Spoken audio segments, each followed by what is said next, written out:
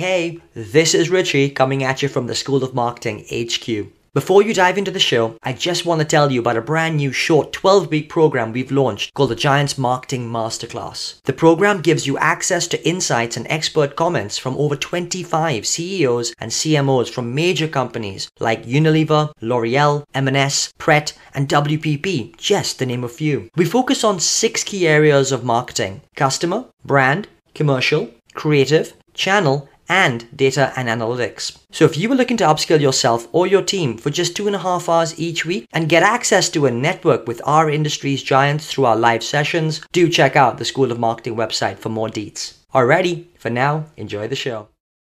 Welcome back, everybody, to the Places We'll Go show. Another fabulous episode in store. Very privileged to have Paul Mead on the show. Welcome, Paul. Thanks, Mark. Thanks, Richie.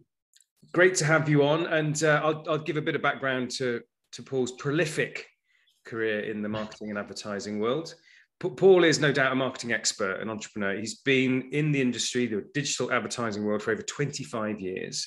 So really, man and boy, seeing the world of digital evolve right from the very beginning.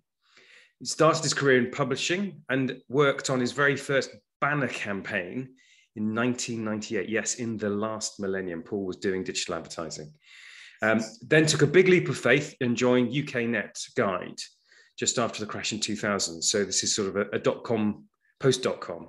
And he built that business to over 2 million users a month. And essentially was one of the first social networking sites in the UK. Then took a detour 2006 and founded a digital marketing agency called VCCP Media, which he led for 11 years. And there's just a catalogue of achievements in and around the digital advertising world. Currently, Paul now has a really interesting split between his chief strategic advisor at Jellyfish, which I know many people will have heard of, a really rocketing marketing performance company, over 2,500 staff, 38 offices, and really they help clients navigate through the world of the big platforms, Google, Netflix, Uber, Amazon. The other part of Paul's world is working for a company called Vitruvian Partners. And so he is an advisor to a company that helps rocketing growth companies through their growth phase. So a growth investor with over 12 billion of assets under management, helping companies like Farfetch and Skyscanner. So this is the world of private equity that we haven't really talked about on the show. So that's going to be a fascinating new insight. But so much more as well. Paul is a fellow of the IPA. He's a consultant to Google, a mentor at Techstars, and a member of the Microsoft Advertising Advisory Board. Also, you wouldn't have thought it, he's not a nature boy as such, but he loves his nature, passionate bird watcher, young ornithologist of the year in 1985. Who knew? It's the first ornithologist of the year we've had, young or old. There we go. So there we go. But also in terms of context, it's important to know he's East London boy, made good, West Ham supporter. That won't please everybody. There we go. And really, boy made good. So big believer in social mobility, went to a comprehensive school, doesn't have a degree. Nobody in his family's ever been to university. So not that it's a badge of honor, but it's just a thing that Paul is a big advocate from a social mobility point of view. Paul, fabulous to have you on the show. You're going to bring loads of color to everybody's lives when they listen to this. Brilliant to have you on.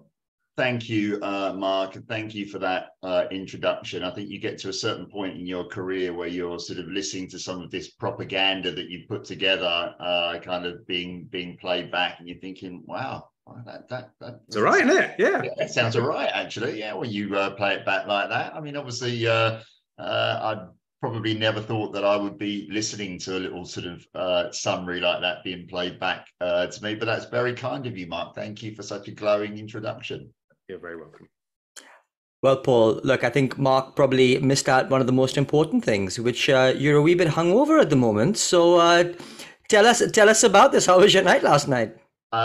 Thank you, Richie. Had to bring it up. Come on. Yeah, well, I don't think when people listen to this, there'll be any denying it. But yeah, about 6 hours ago, I was on a dance floor. It was at the Wackledoo, which is a fantastic organisation, sort of celebrating and supporting women in the advertising industry. And last night's their big annual ball. Actually, they're 99th. It's their 100th anniversary next year.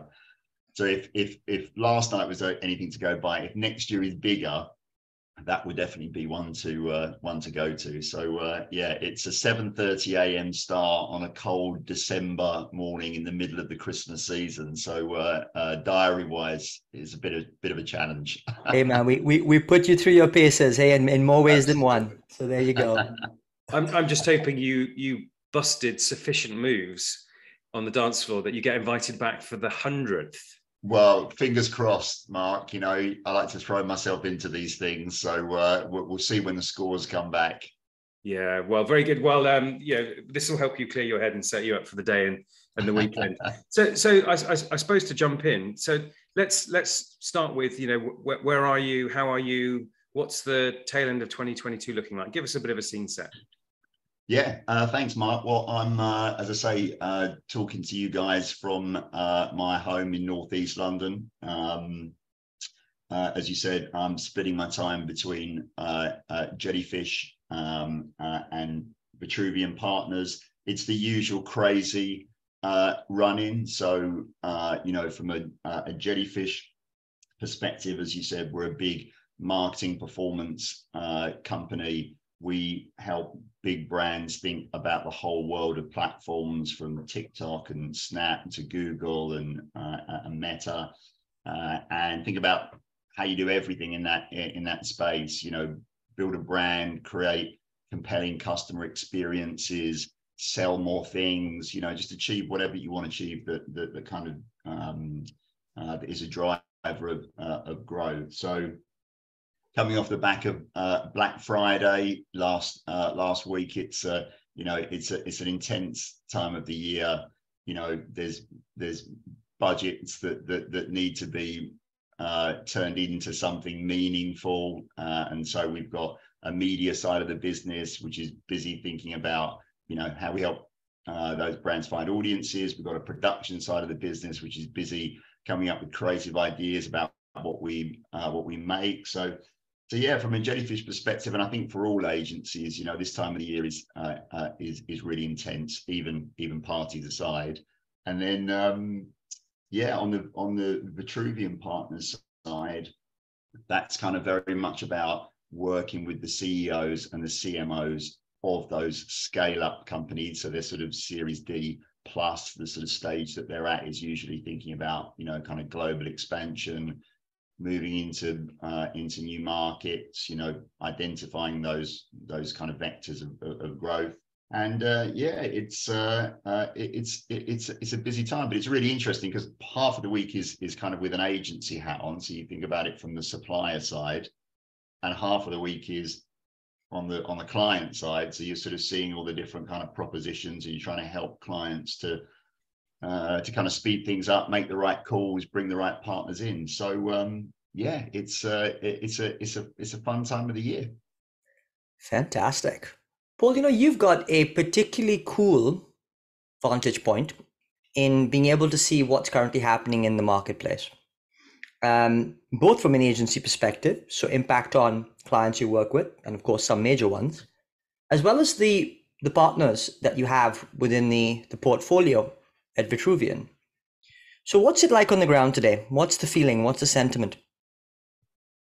Yeah, it's a really good question, Richie, because there's a lot of big things happening in the sort of digital market right now, and more broadly. I mean, obviously we've got the kind of macro factors that everybody will be aware of in terms of the economic cycle, in terms of inflation, in terms of kind of post-pandemic and the impact on the supply chain.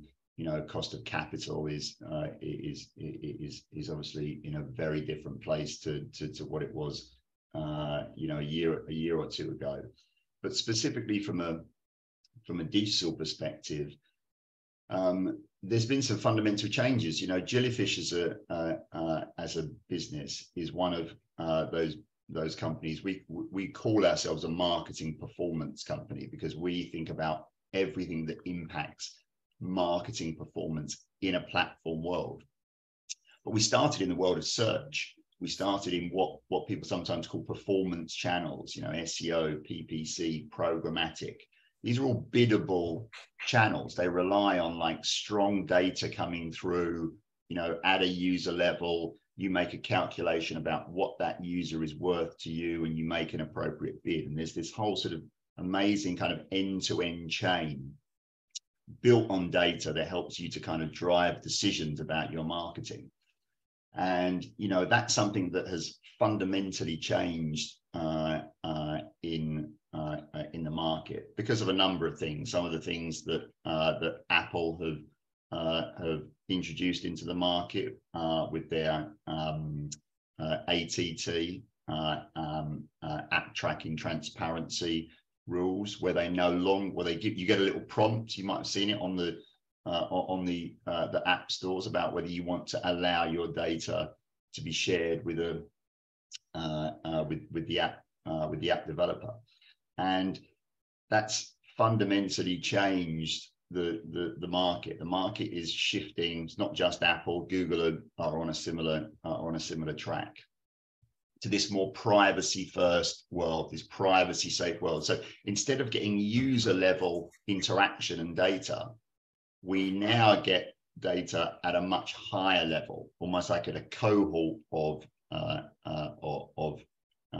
people. So instead of an individual with a device and all of that kind of history about what happened before, which is obviously an incredibly rich data set if you're looking to try and forecast what someone might do next or what they might buy next, that's now really changed. So you've got a whole industry at the moment which is sort of adapting to a new playing field, a new paradigm.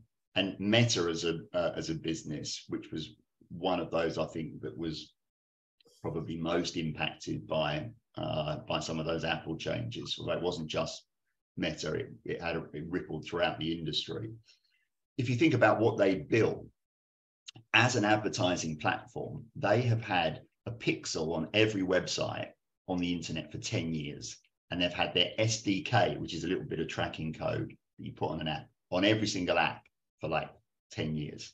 And the data that's ingested from that, all those little interactions with every app or website, everything that you've looked at or bought, how that's gone into creating an ad platform, that's a huge thing. And if a big chunk of that data that's coming in goes away, it takes a significant effort to try to readjust. So it's a really kind of pivot. So when you put all those macro factors aside, which we're all kind of aware of, there's these fundamental shifts that are happening in digital to this, privacy safe kind of world.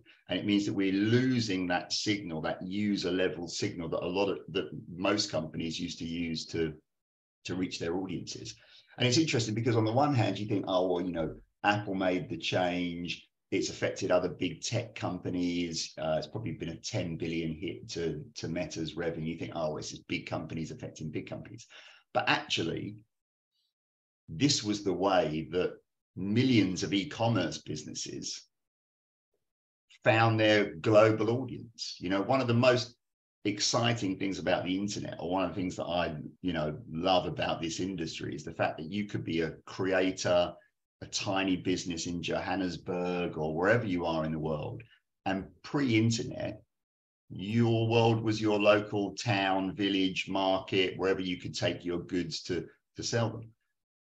Through the internet and through platforms like Google and Meta, you had a global audience of billions of people who were connected to the internet, and you had ways that you could efficiently reach that audience. Now, you didn't know anything about marketing. You weren't a digital marketing expert, but the platforms made it easier to connect a creator, a maker, a seller with billions of people. They could discover their product. And that is a link which is now being challenged. We'll find ways around it. There'll be sort of solutions to this, but it's a structural change in the market.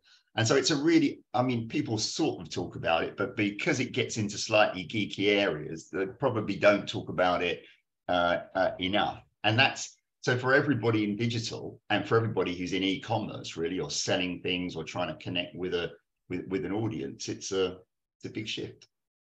The world is certainly changing. I won't be buying shares in Meta anytime soon, I have to tell you. I would now, personally. Okay, so you think they've hit the bottom? Well, interesting. We'll see. But I mean, obviously, let's put all the usual caveats in there that this yeah, is not investment advice and blah blah blah. But yeah, very interesting. I read an article about the fact that ultimately it's the change in Apple that's really ripping the heart out of Meta. But clearly, Paul, you're a digital guru. Let's go all the way back. What got you into the industry in the very first place?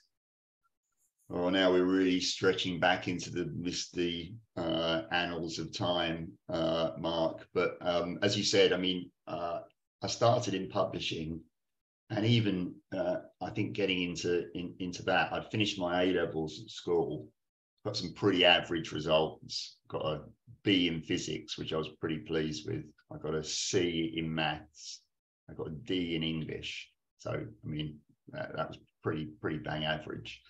And also, I had no idea what I wanted to do. And you know, the thing that sort of adults ask young people all the time is, "What do you want to do?" It's like I don't know. I mean, like, inspire me with something. I mean, like, I could probably do millions of things, but I actually have no idea what I want to do. Anyway, cut a long story short, I've done lots of different jobs. I've worked in a flour mill. I've worked, you know, on a building site. I've worked in so many different businesses. And I saw an ad in the Evening Standard one day that said, earn 100K OTE, on target earnings. And underneath that, it said, no experience necessary. And I sort of got my pen out, thought, oh, that sounds exactly what I want to do. I've got no experience, and I want to earn £100,000. Silver bullet. I thought, this is it. I mean, you know, you're just flicking through the Evening Standard on the tube coming home, and I thought, you know what, there's a company out there for me. It sounds brilliant.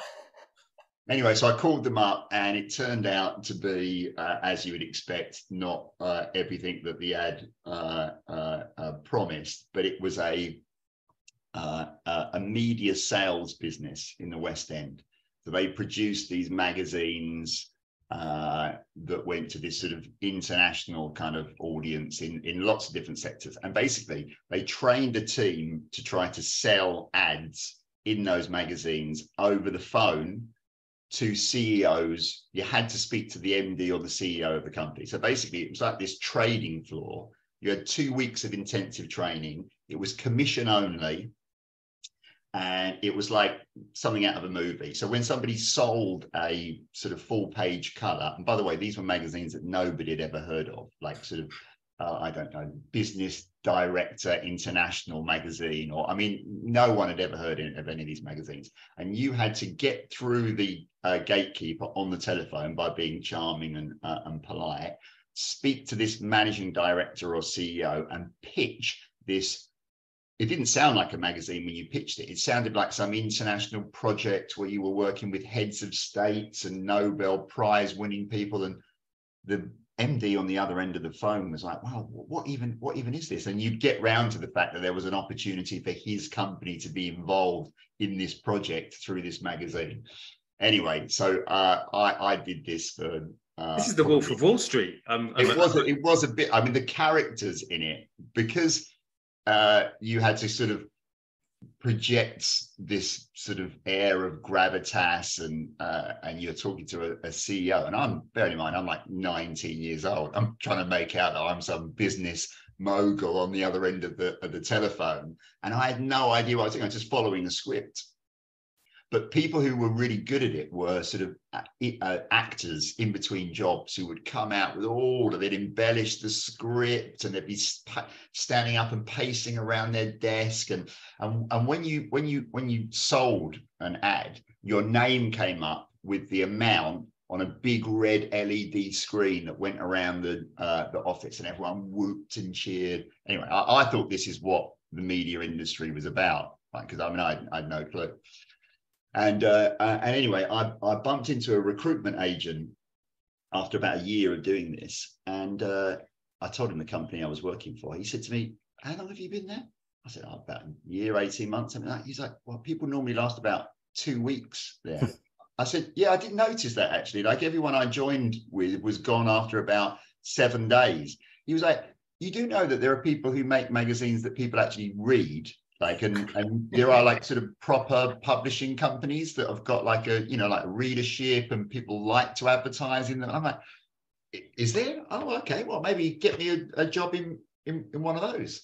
And that's so he did, and I joined a more established publisher, and that's kind of how I got into the media world. You learn how to hustle. I learned how to hustle there. I mean, what was really interesting about it is that you sort of learn a lot about the kind of psychology of sales in a job like that. Which, when you think about marketing, I mean, we're trying to sell things. You know, we're trying to sell an idea. We're trying to sell a product, and you know, thinking about it always from the perspective of the customer, and understanding what their motivators are, what's in their head.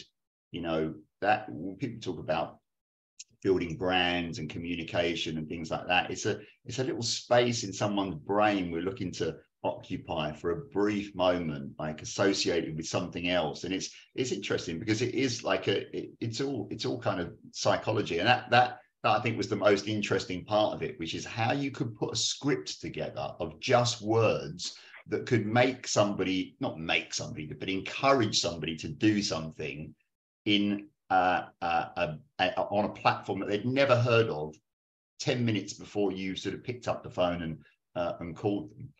And it's interesting because you learn about the art of sort of questioning, and if you're asking the questions, you're leading the conversation, and having questions prepared, and how questions can, a bit like a marketing funnel, can take you down a funnel from a broad concept that you'd never heard of before down to a moment of action where you take a decision and go, actually, yeah, I don't want to miss out on that. I will do that now. And it's, you know, on impulse. So that although it was a terrible job and commission only, and I didn't earn any money really, I did learn a lot.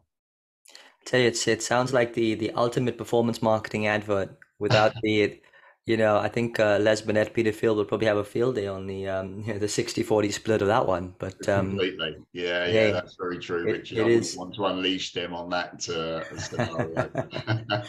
But you know, Paul, amongst the fascinating world that you came from in that experience, the one thing that you did say, and I find it fascinating. God, I wouldn't even like to name how many decades later that you're still able to name your exact GCSE grades, and it's implanted, right? It's implanted from that young age, and it stays with you to this day.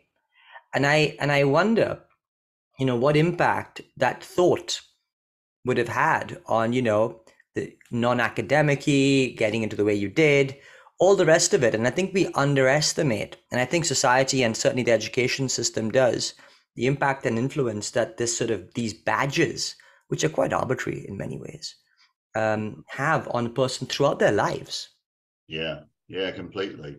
And it's, you only need them to get through to the next stage gate. So nobody cares about your GCSEs when you've got A levels. Nobody cares about your A levels when you've got a degree. Nobody, you know, and it's like you're using them to kind of get through to the to the next stage. And often, I think when you're doing them, coming back to that point about, you know, adults asking young people what they want to do for a living, we've got this kind of crazy sort of mismatch between all of the jobs that are out there. Even if you just take an industry like ours, this is replicated across every single industry around the world.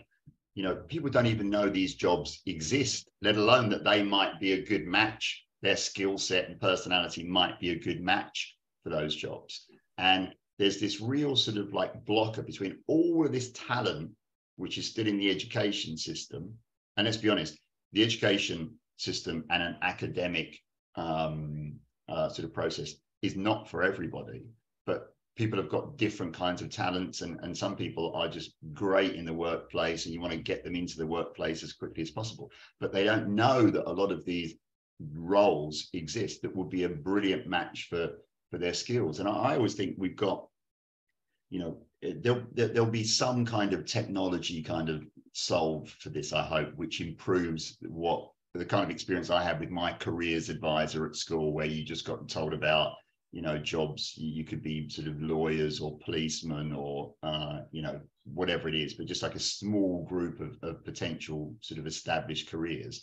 And yet in our industry, you can be a social producer, you can be a search analyst, you can be, you know, there's all these different titles that nobody has a clue they even exist. And they may be you may be the perfect social producer, you may be the perfect performance marketer, but we have to match the talent to the jobs. And yet when you think about that challenge in other worlds, like dating, there's a whole bunch of people out there. One of them's right for you. How do you find them? Well, you use an algorithm which matches personality traits and attributes to someone else. Now, surely there's a role for something like that, where you have some kind of inputs and a whole bunch of jobs that you'd never even known about before are spun out. And those type of things could, you know, could take you on a different path.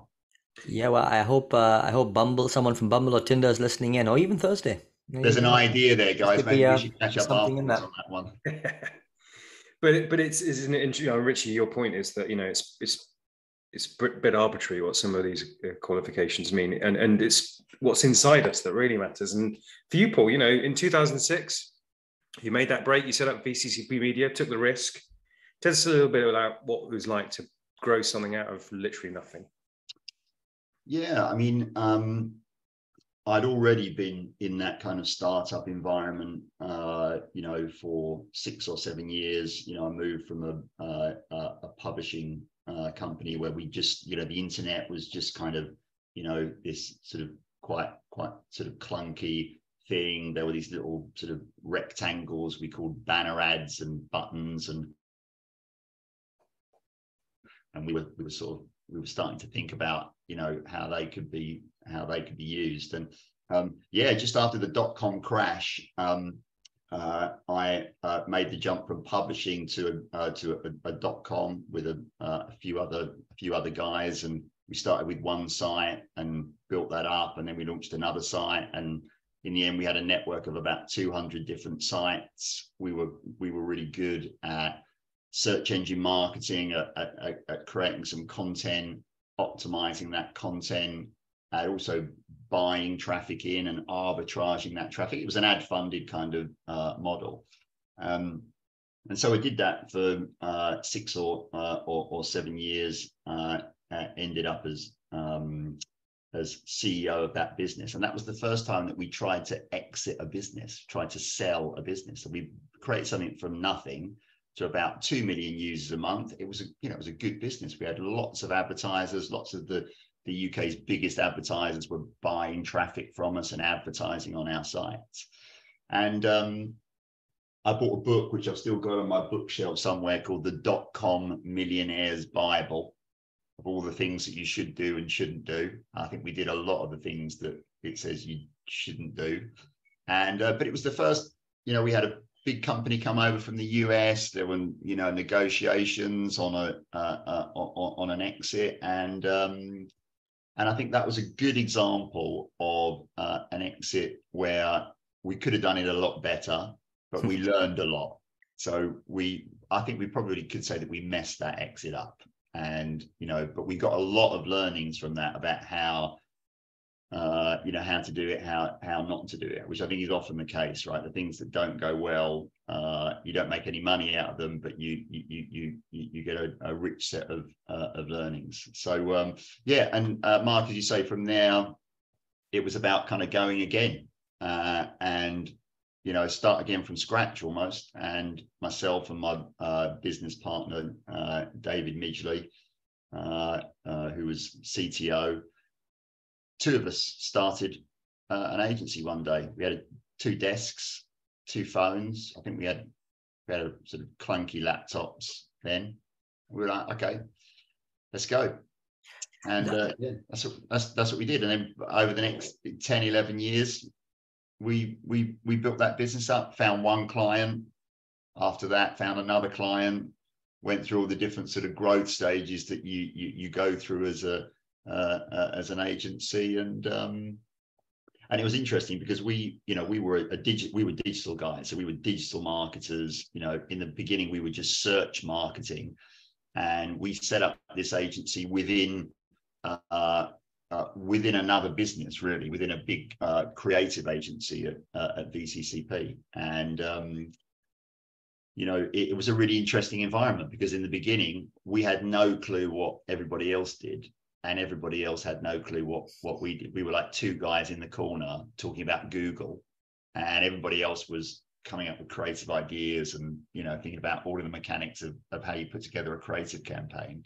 I think it says a lot about sort of VCCP and their parent company at the time, that they knew this was going to be a thing, and so they wanted to sort of back a company that was in that space. But yeah, it was a really, really interesting journey, seeing it from just the two of us up to kind of where we got it. And it's still up and running today, which I'm very proud of.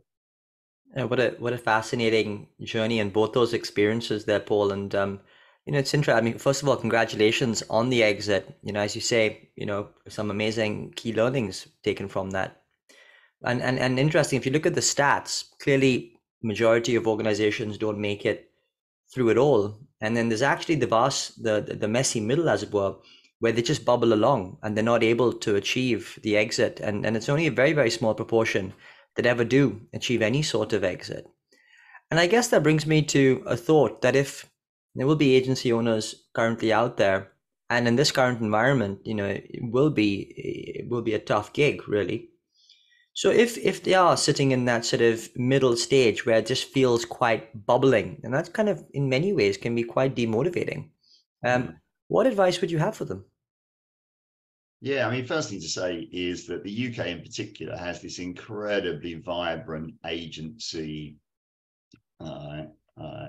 industry. There are startups, really good startups that are launching all of the time. You have this really amazing cycle of smart people who work at a big agency and one day suddenly decide, what, let's do this ourselves. I've got a different perspective on this.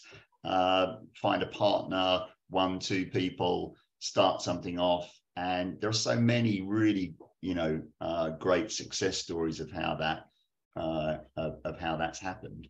And as you say, you've got agencies that are going through all these different phases of growth, and it is bumpy. When you start off, that first bit, when you get to a team of 20 or 30 people, it's not relatively, it's still a massive achievement to get to that point, but you tend to find that as you're trying to scale that up to the sort of 50 to 100 people point, there are some big structural changes. The way that you used to do things all in a room together, and the way that your organizational philosophy that worked then won't work for the next phase. And so there are all these different challenges, and obviously when you haven't been through that phase, you haven't got the sort of know-how to know what you need to do. So I think advice wise, I think it's always good to try and bring in some kind of outside eyes who've maybe been through that type of growth phase before, or can give you some input on what needs to be done. And the thing about this industry is that doesn't mean you have to give them a seat on the board or give them a chunk of equity, because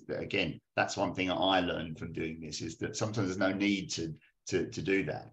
You can just ask people in this industry, and the people in this industry will often give their time. They'll meet you for a coffee, they'll give you a point of view, and you can get an awful lot from that. So having some input from people who've been through that particular stage of growth and can give you a bit of a view, I think is really important. And then just keep going. I mean, I've been chatting to a couple of guys recently who started an agency within the last year.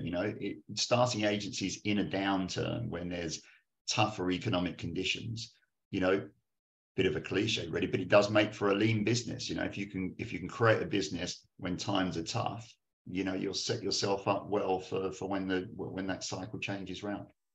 Can I just one add, if I may? And the advice around keep going is one that I often hear. When is the time to kind of go, actually maybe it's not worth keep going? Yeah, it's a really good point, Richie, because I think sometimes it's hard to know that when you're an entrepreneur, because it's a belief system, right? You have to believe in your business to get out of bed in the morning, and you have to believe in it, even if some of the evidence tells you, this is just not, it's not working. And so that's a tough question to answer. You have to try and take an objective view, or get sometimes some fresh eyes on it, because sometimes you really want something to work and it just won't. I mean, I before starting the businesses that I ran, I was involved in other sort of, ventures and ideas. Some didn't get past the sort of very early stages, others carried on for a while. And eventually, when you look back, you almost always feel like you should have got out earlier than you actually did. And that's because the belief system gives you like a lot of momentum, but also it doesn't sometimes allow you to look objectively on whether you could reset this, pivot to a different area, just step back. It's very difficult to step back, I think, once you're committed to a particular business idea. And that's where I think a group of people around you, or some people coming in with a fresh perspective, can sometimes plant the seed that actually you're a talented person, but maybe you're just not applying. It's just you're right person, but just the wrong idea. Yeah. But very interesting to hear about belief systems. And let's just focus in a little for a second. People talk about growth mindsets, fixed mindsets. You've talked about learning a lot. So it's pretty clear you've got a very strong growth mindset. I think that sort of stuff is wired in right from the beginning in some way, shape, or form. What's the genesis of your growth mindset, Paul? I don't know, Mark, really. I mean, I always, I sold sweets at school, stationery at school when I was, 12, 13 years old. Started it off, buying actually from a local shop at a retail price and selling in school at very slightly higher than that retail price, which obviously is a pretty bad business idea. But as I started to sell more, I started to go to the local confectionery wholesaler, to the point where I was at one stage bringing in 2 cricket bags packed full of Wham bars and, E-number full snap crackles, all of these kind of like, horrible sort of sticky sweets. And I used to sell those behind the school canteen. And sort of car washing rounds and like I say, lots of different things. And I guess that's something that I've always had. But I don't think you have to have something. The growth mindset is something that you can, you can take the parts of it that are relevant for you, right? That fit with your personality. I think sometimes you hear about these type of sort of archetypes and you go, oh, have I got a growth mindset? Have I not? What does that really mean? I think it's just really being curious. It's asking questions. It's having the sort of, the energy to make some change, or to do something, or to try something. And so I think it's about taking the sort of elements of it that you can apply to your own personality. We all know how we work best, what our strengths are, what our weaknesses are. I don't think you do really know that until you get sort of later in your career. But yeah, I think that's for me, the growth mindset is about, when you ask questions, you tend to find opportunities. And often, in my early career, doing the simple things are what got me to the next stage. Not being good at what I did, but just being visible. I mean, I would try and get in earlier than anybody else, and I'd leave later than anybody else. I mean, you don't need to have any skills to do that whatsoever. But people go, oh, yeah, Paul's working quite hard, isn't he? Who is that guy? Yeah. He's not doing anything, but he's in there early, and he's not leaving. And they're just simple things that can get you noticed. And again, like coming back to questions, asking questions, being curious, being the person who would do it in your own way. You don't have to be doing it in a big room if that's not your personality. But even approaching other people within the business and asking about something, they're the types of things that I think are, more broadly, what a growth mindset is all about. Thank you for that, Paul. Paul, we're coming out of time, so let me raise the last question. You got 3 boys. Yeah. I just want to know, what's the best advice they've ever given you? Don't go onto the dance floor. That's a really good question. I mean, I think it's interesting because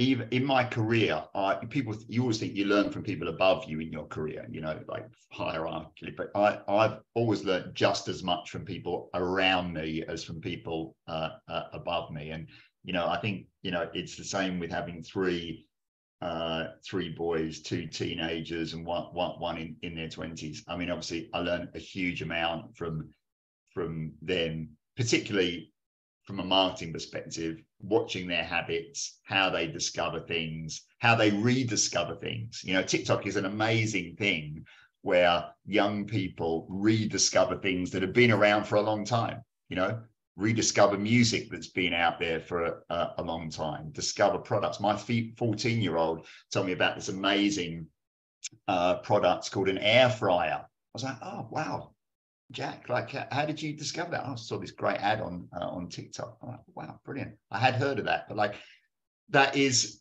so I think there's just watching them and talking to them about, how they use it, where they're spending their time and things like that, I think is, it's probably the best learning I've got from my boys. Thank you, Paul.